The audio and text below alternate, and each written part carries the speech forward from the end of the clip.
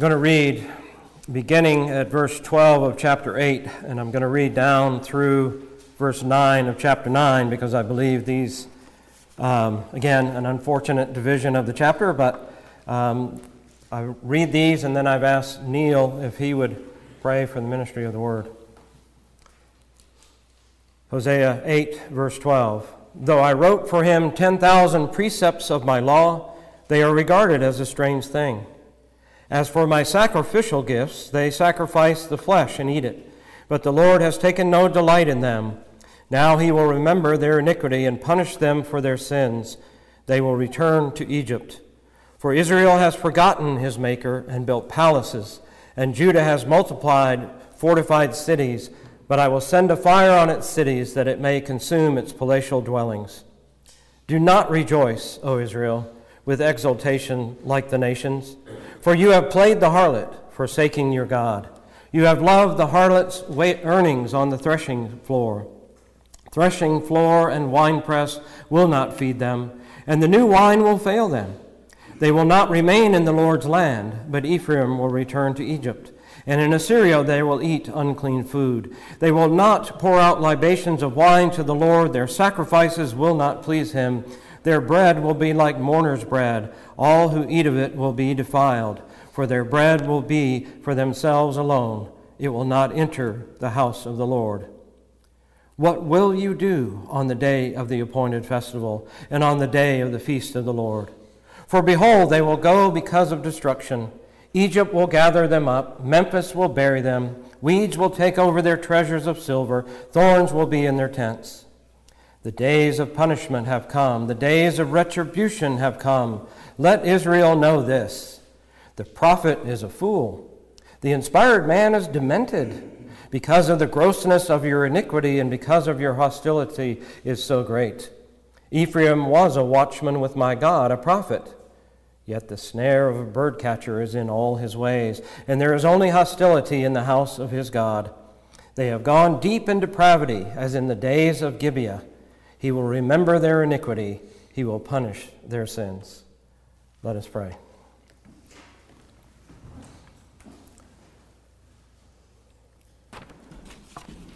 What will you do on the day of the appointed festival and on the day of the feast of the Lord? The picture that Hosea paints for them in this passage is of the autumn harvest festival, a symbol for the Jews of expectation, at least in this day, of survival, and proof to God of their religious zeal. Here we are celebrating with the threshing floor, the fruit of the wheat fields and the winepress, celebrating the fruit of the vineyard. And yet, the scene is painted in the midst of what I believe, if you could follow me, is Hosea is acting as the prosecuting attorney. I believe that chapter 8, verse 1 through 9 is a sermon, is a message from God. We've had the indictments that the army is coming, but why? Because they have broken the covenant, they've rejected the law. And then he sums that up in saying that they have rejected the good, they've cast off the good. And we had God laying that out in verses 4 through 14 of chapter 8, laying out examples of how they have cast aside the good, the things that they have done, the way that they were blessed with all of these things, and yet they cast them aside to serve other gods, to go after their political allies in Assyria, and trying to play Assyria against Egypt. And in doing these things, they were the wild donkey, all alone and just... As he says of him, he had to pay for friends. He had to use his wealth in order to buy friends because no one delighted in him. And here, Hosea picks up this prosecution. He picks up really his closing arguments. And what he says to them in 9:1, do not rejoice, O Israel. Do not celebrate. Do not joy in the eating and the drinking. And here he closes with these arguments of their doom. But what is he really assaulting here? Or what is he really trying to do here? Hosea can be crushing. Hosea can be very dark. But I think the ray of hope here, the ray of questioning in Hosea is verse 5 of chapter 9. What will you do on the day of the appointed festival and on the day of the feast of the Lord? See, what he does is he looks at them as a nation. It really comes down to who they are as a people. And religious life, as one of the commentators said, was everything to Israel except their conscience. They had their festivals and they enjoyed them. They had their history. They had their regulations and their do's and their don'ts. And they had their tradition. But what they've done is they've brought in all of these other things with it. The serving of other gods, the Baals and their shrine and their cult worship. But they use their position, really their identity, as like a good luck charm. Certainly God will bless us. He gave us the land. Certainly God will bless us. He's the King of heaven. Certainly we will we're the chosen people. We've got the promised land. We've got the history. We've got the God. And Hosea says all of that is going to become past history. Do not rejoice, O Israel. Do not exult like the peoples of the nations. For you have played the harlot. You have forsaken your God. You have made Baal the source of your blessings. That's the picture of the threshing floor. And notice he says in verse 2, the threshing floor and the winepress will not feed them. I think at once it says that they did not look to God. If they were looking to God, I think Hosea would have said, well, you look to the wheat and you look to the vine. At least there would have been some connection that God is the one who grows the wheat and brings the rain to make the grapes. But no, they look to the threshing floor. They look to the winepress. They've gone beyond. There's that expectation. Well, it's always going to be there. And he says, no, it will not feed you. Well, wait a minute. They're looking forward to the autumn harvest festival, the time where they would rejoice and be glad in all of these things. They would imbibe the wine. They would rejoice in having the plenty of the threshing floor. And Hosea says, no, do not rejoice, because this is not going to feed you, because it's not going to be there. Not because of drought, but because the army is coming. Remember 8:1. The army is coming. It's descending. And they're going to come in and they're going to haul you off. And as they do, they're going to ravage the land. They're going to eat the wheat. They're going to pluck the grapes. And they're going to take from the winepress. And there is not going to be enough to feed you. And you're not going to have any way to produce any more. And he says, and the new wine will fail them. The idea is deception. They're looking to new sources of wine. They're looking to, maybe Assyria. But he says that wine will deceive you because it will run out and it will not satisfy you, because you're not going to remain in the Lord's land. And again, that just that phrase, the Lord's land, ought to tell you something. It's the Lord's land. It's the land that he gave them as a token of his grace and his promise to them. The promised land. The land that I will bring you into. The land that will now be yours. It's the Lord's land. And they've forgotten that. They thought, no, this is our land. No, it's the Lord's land. The Lord giveth, and the Lord's about to take away. But Ephraim will return to Egypt. There's the refugees, the ones who are trying to escape destruction. They're running off to Egypt. You want to go back to Egypt? You think they're going to help you? Okay, wait till you get down to verse 6, right? Egypt will gather them up. It's not, come on in. It's, we'll gather you up. Because what is the land of Egypt to them? Particularly as he mentions, Memphis will bury them. Memphis was near the Nile, but that's where all the pyramids are. And what are the pyramids? That's where they bury the dead people. And that's what Egypt is going to do. The refugees that make it to Egypt are going to be buried there. Egypt will gather them. And in Assyria, they will eat unclean food. See, here now we get to it. The festival, the ordinance of the Lord, they could not partake if they were unclean, and if they had unclean hands, unclean food, they can't partake. They can't participate. Is Assyria, this pagan nation, going to have clean food? No. It's not going to have that kosher food. It's not going to have those things. And you'll not have the libations of wine to pour out before the Lord. Their sacrifices won't please God because they're not the right ones. And you won't have any recourse because you're not in the Lord's land. You're not in that beautiful place that represents all of what I gave you and what I set aside for you.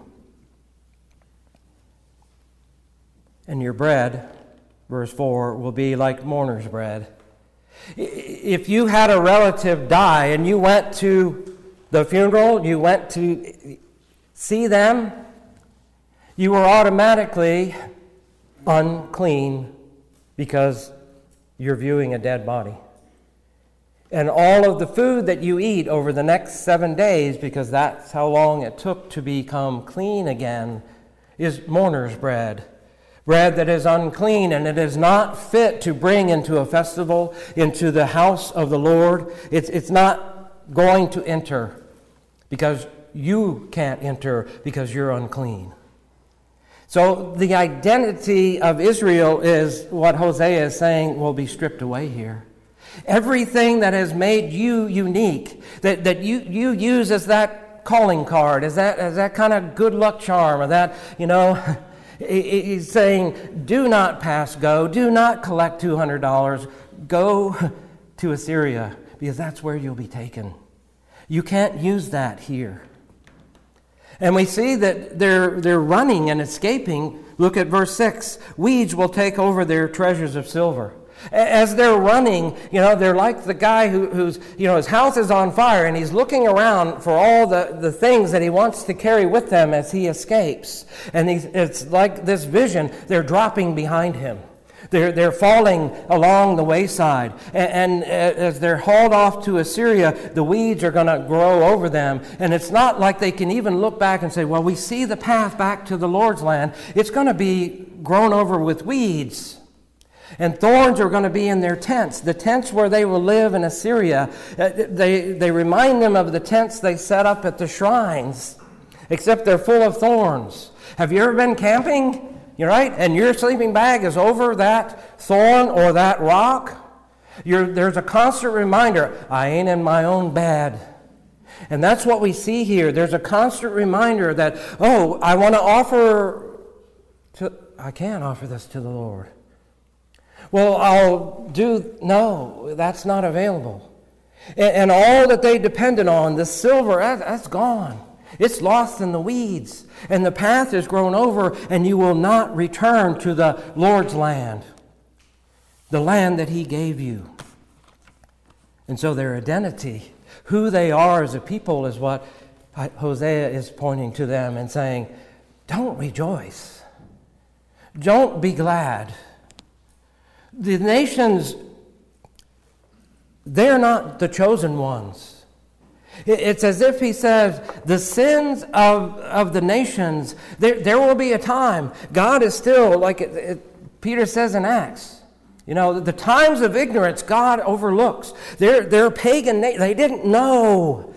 And their sin is different to God than yours. But you are the chosen people. You are the ones he selected for himself. And your sin is different to God. Because their sin was ignorance. What is your sin? You have forsaken God. You have turned your back on him. You have left him. You have forgotten him. And the punishment, the days of punishment have come. The days of retribution are here. There's a certainty here. And that's the prosecuting attorney. As he speaks, he's not speaking to the jury, he's speaking to the people. The days have come. The days of punishment, the days of retribution.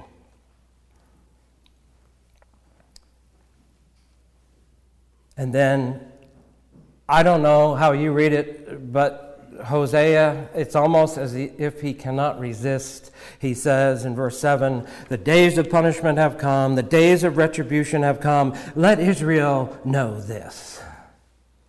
He's looking back at verse 2, where Israel, when God first makes the announcement of the indictments, you've broken the covenant, you've rejected the law, and they go, but God, we're Israel, we know you. And Hosea says, you don't know God. You don't know Jehovah. But you'll know this. The days of punishment are upon you. The days of retribution. The days when there will be a complete buying, a complete purchasing are here. And you'll know it. And it reinforces the threat of judgment.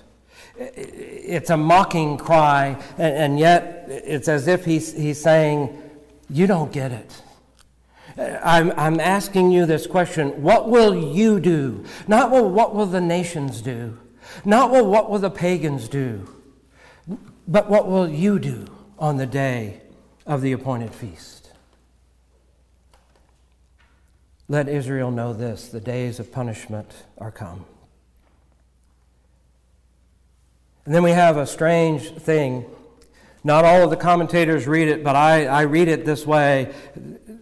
This is Hosea replaying for them the cries they made against him. It's an ad hominem attack. It's Latin for to the man.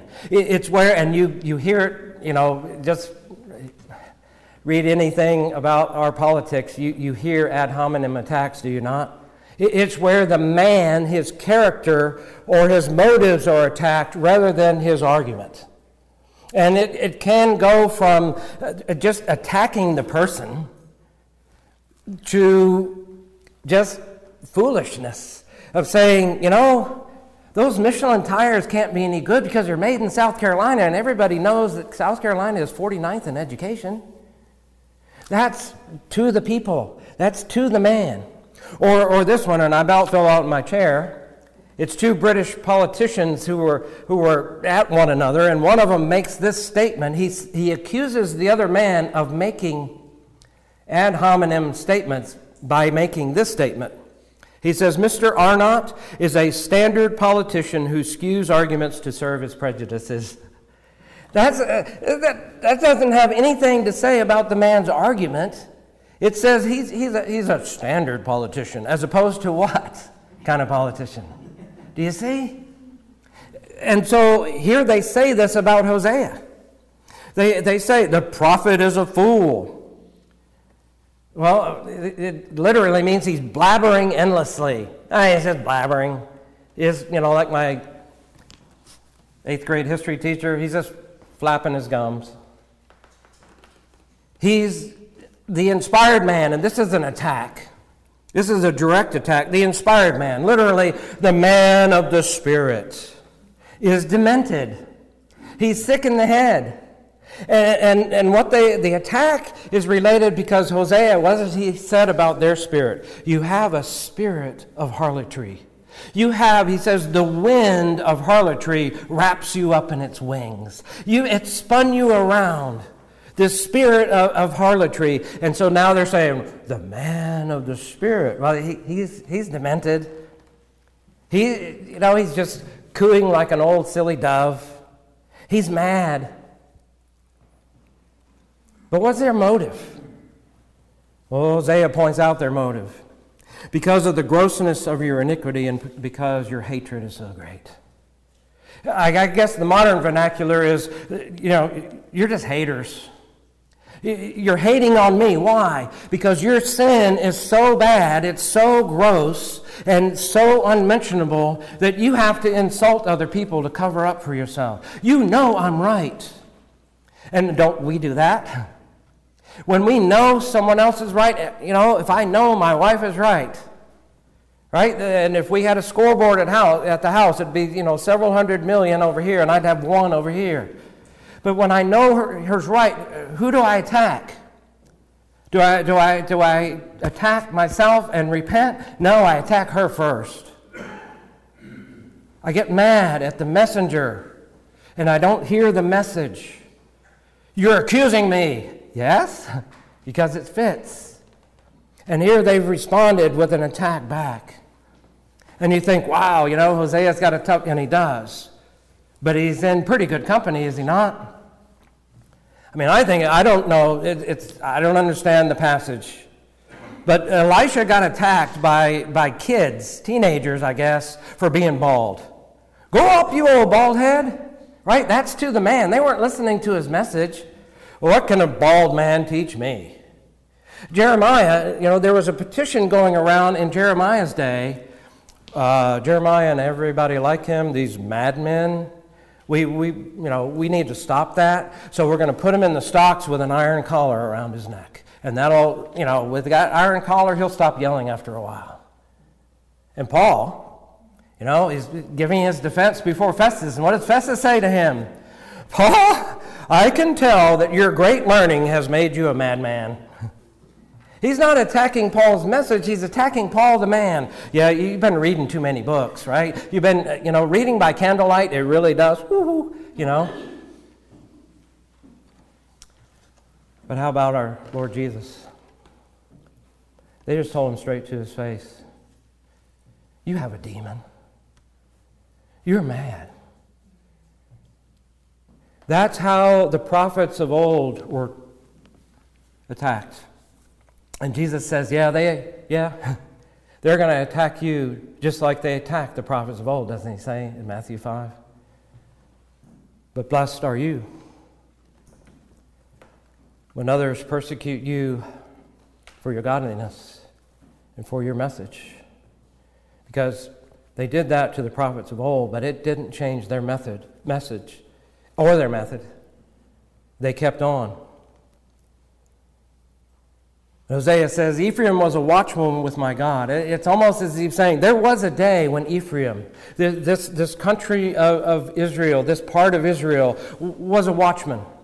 And he knew what Ezekiel was talking about when he explains in Ezekiel 33 what a watchman's got to do. And God's pretty clear there. He says it 2 or 3 times. A watchman's got to watch for the danger, and then he's got to notify the people. He's got to give the warning. If you see and don't warn, no, you're not my prophet. And if you don't see, you miss it, and you're not my prophet. But if you see and you warn, you're the prophet. And if they don't respond, it's on their heads, not yours. And he's saying Ephraim was a watchman, a prophet. But now what are they like? A snare of the fowler, the bird catchers. They've got this net out. They've got this entanglement for you. And they're trying to trip me up. And so I'm trying to watch on the wall, but I got to watch my back, because nobody else is watching my back, because they're going to try to entangle me. They're going to get me to compromise my message. And there's only hostility in the house of the Lord. It's almost as if they're saying, you're the troublemaker. If we could get you out of the house of the Lord, Hosea, then everything would be right. But again, they're haters. They're hating on him because of his message and what he stands for. And so he gives the final argument in verse 9. They have gone deep. They have gone deep in depravity. I know what going deep means in baseball or football, but here you don't want to go deep. They go deep in depravity. Their sin has hit rock bottom. And what is the sin? It's the harm that their corruption has done to the entire nation. It's the harm that they have done. Why? Because it stripped you of your real identity, who you are. And it's ruined God's reputation to men. Because you've claimed the God of heaven, and this is what you're like. You're tarnishing his image before men. And it's gone so bad, and I don't quite know how to preach this because it is so bad, and I want to be sensitive here, but it's in the days of Gibeah. Notice, first of all, that he did not attack. He didn't say, you are Benjamites, therefore you're like, no, he says, you're doing the activities of the men of Gibeah. And you would think, right, that he would look back at Sodom and Gomorrah, but the men of Sodom and Gomorrah couldn't teach the men of Gibeah anything. Because this was a gang rape that turned into a murder, that turned into a civil war that left 25,000 men of Benjamin dead. And it's made a division in the kingdom of God. And it's interesting, you read in Judges, and chapter 21, it's as if the people had said, God made that division. Well, God did, because he was trying to save them from dividing any further. It's full of parallels. And we don't have time to go into all of these things. But Hosea is a historian. Hosea, it's kind of like at the end of chapter 9 and 10, 11, 12, he's going to be looking back at the history of Israel and pulling things out of their history to remind them. And here the parallel is, you're no different from the way they behaved. Yes, you've forsaken God in these things. You have these things that you're just like them. You're doing the same things that they did.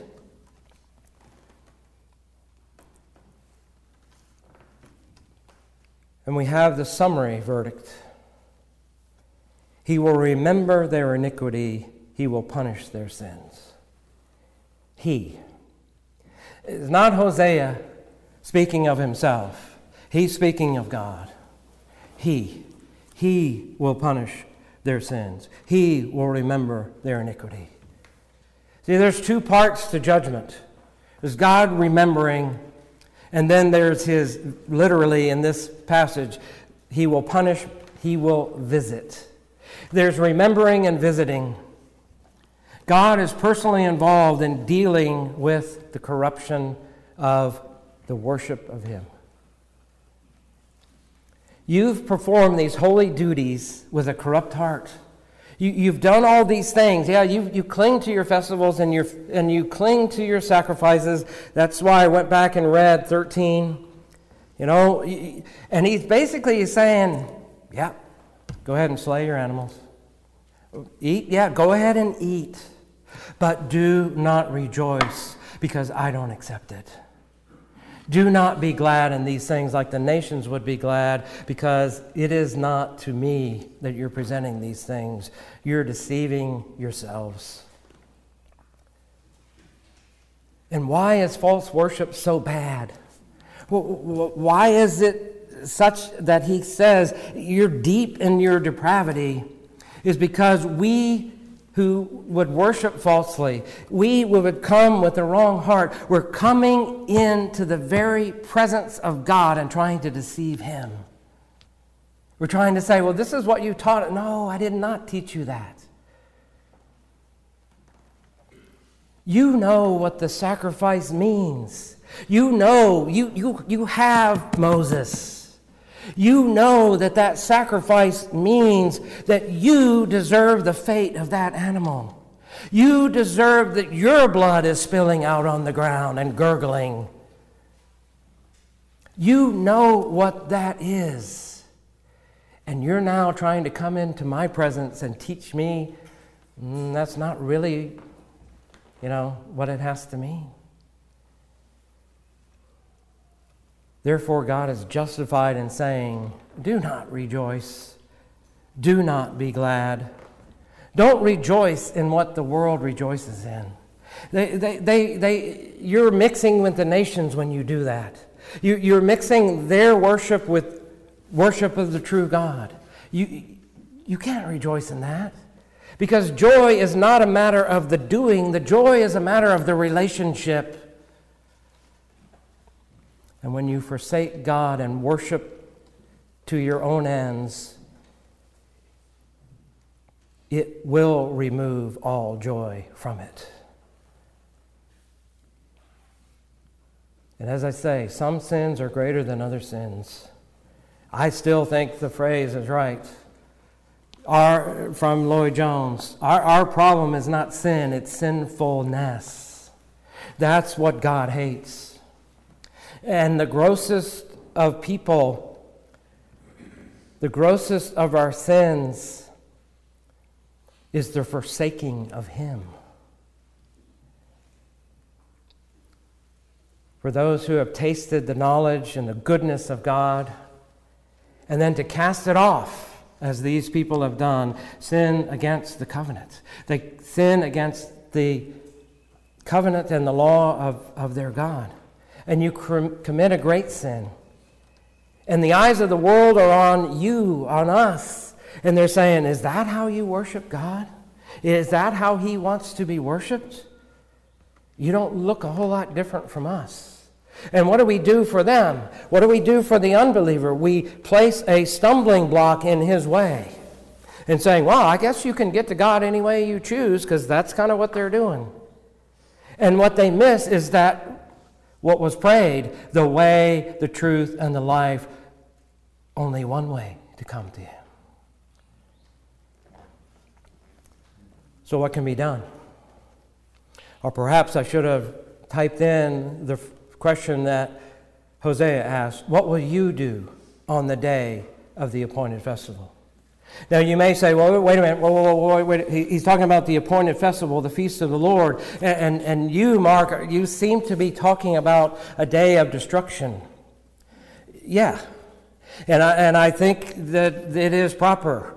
I'm still trying to figure it out, so correct me, my fellow elders, if I'm wrong here.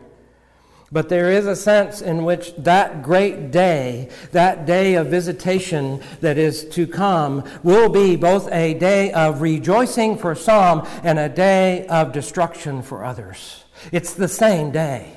I'm more convinced there's not 1,000 years in between. It is the day. Because God calls that day of festival both a day of destruction and a day when He will rejoice. And you think, wait a minute. And we don't like to read the imprecatory Psalms, do we? I mean, there are those who shrink back from reading the Psalms. But Psalm 75, for a cup is in the hand of the Lord, and the wine foams, it is well mixed, and He pours out of this. Surely all the wicked of the earth must drain and drink down its dregs. That's wine. But what does Jesus say to His people? I look forward to that day when I'll drink it new with you at that great day. There will be wine drunk on that day, and some to newness of life, and some will drink down the dregs of His destruction. In Deuteronomy 28, we read these words. This is a warning from Moses, but he says, and it shall come about that as the Lord delighted over you to prosper you and multiply you, so the Lord will delight over you to make you perish and destroy you, and you shall be torn from the land where you are entering to possess it. There is that sense in which God delights. But it's not a morbid delight. It's not sadistic delight. God delights when His name is honored and glorified. That's His delight. And there will be delight for God because there will be those people who will stand up and glorify God by the power given them by faith and the power of the Holy Spirit. And there will be God rejoicing because those who have besmirched His name, those who have rejected His name, those who have smeared it, will drink down the dregs and they will be sent to destruction. There will be that day. And it is talked about as a great day. And there's a lot that I don't understand about it. And there's a lot to learn. And there's a lot that we just don't know. But it will be, and I think, again, as I read Hosea, it ought to be to any of you listening today. You know, what does God say in Revelation? Well, some people will be like. He says, and kings of the earth and great men and commanders and the rich and the strong and every slave and free man hid themselves in the caves and among the rocks of the mountains. And they said to the mountains and the rocks, fall on us and hide us. Why? They know what worship is. Hide us from the presence of the Lord. Those who have sinned, they'll know. Well, what does worship really mean? It's not the doing of all the things. It's being in the presence of God and honoring and worshiping Him. And they say, no, that day of destruction will be, we will want to be hidden from His sight. We will not want to be in the presence of Almighty God. And that's why I think, well, what can be done? What can be done for believers? How should we live in these days with this knowledge? Well, Jerry Bridges, in his book on grace, says, preach the gospel to yourself every day. Remind yourself that it is not of you, it is all of Him. That we must be born again. We must be born to a new and living hope. Are you born again? Jeremiah Burroughs asked the question, how often do you renew your covenant with God? Is it daily that you say to yourself, I am yours. You have bought me. You have paid for me. Do you make promises in prayer and then forget and prove yourself a liar? Do you say, I am God's, and then the next minute turn around and it's like you don't even know God? And I think that's why, the Jews had the admonition in the Shema, that you will say this in your household and in morning and at night, when you get up, when you lie down, to your children each day. You shall love the Lord with all your heart, with all your soul, with all your might. And yes, we can turn that into this little mantra, like rubbing the beads and chanting this thing. It's not an incantation. But it is something that ought to be in our mind and our heart. Is my longing each day to love God with all my heart, soul, and mind. And everything that my hand finds to do it all to the glory of God? Well, there's two good things right there. You don't need 1,000. But also, let your reward be from God alone. The Israelites here were seeking, they were seeking things to come. They were looking at rewards from Assyria and Egypt. They were looking to the threshing floors and to the wine press. They were thinking, oh, yeah, I want some of that wine. But it was deceptive. And everything of man, everything that man promises, everything that man says that he will do for you will turn out wrong. It will turn out bad unless the Lord is in it. The new wine will fail you. It won't perform what it seems to promise. But we need to be like Habakkuk. He says, though the fig tree will not blossom, though there be no fruit on the vine, though the olive tree ceases to yield anything, what does he say? Yet I will exult in the Lord. See, here's the freedom. Here's where we have that. Here's where we really enter in, I think, to the new covenant. It's where Jeremiah says to us, excuse me, I didn't mark this one, but let me find it. Because Jeremiah is a contemporary of Hosea. And we hear in Jeremiah first this idea of the new covenant, the new thing. And here's the promise that he gives in Jeremiah 33. He says, Thus says the Lord, yet again there shall be heard in this place, of which it was said, it's a waste, without man and without beast. He's talking about the land when they're in exile. That is, the cities of Judah and the streets of Jerusalem that are desolate, without man and without inhabitant, without beast. What will be heard again? The voice of joy and the voice of gladness. See, Hosea said, do not rejoice and do not be glad, but God knows what he's about. And God has this laid up for them. God has this new covenant for them where he says, yeah, it's a land laid waste. It's strewn with all this silver that weeds have covered, and it's horrible place, and it's a desolation. Nobody's lived there. There's no sound of anything. And he says, the voice of joy and gladness will be heard again. The voice of the bridegroom and the voice of the bride and the voice of those who say, give thanks to the Lord of hosts, for the Lord is God, and his loving kindness is everlasting. See, that's what the Christian can say. When we're asked that question, what will you do on that great day? On that great day of the feast, that great day of visitation, we can say, I'll be living in the Lord's land. He will renew this land, and it will be as former. He has given us this great privilege because we're unique among the peoples. We are his chosen people. We are his children. We've been grafted in.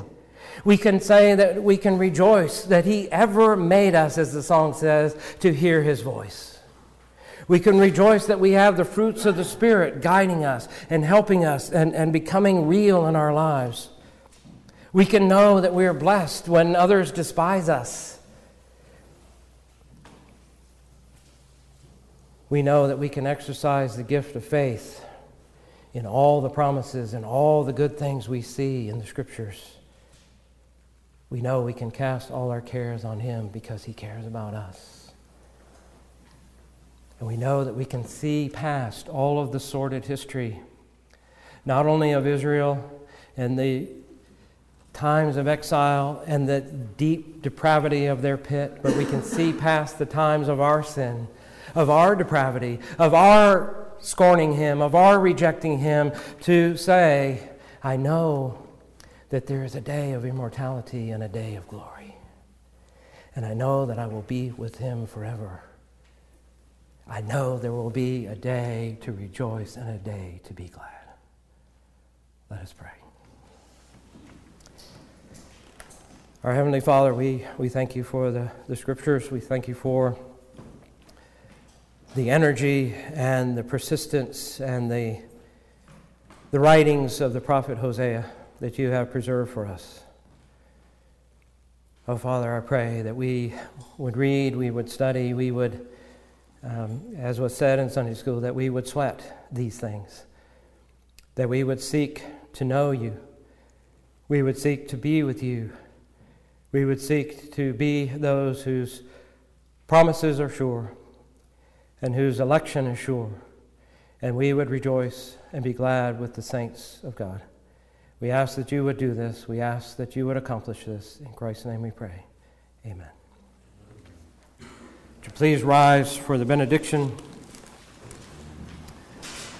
from Romans chapter 15. Now may the God of hope fill you with all joy and peace in believing, that you may abound in hope by the power of the Holy Spirit. Amen.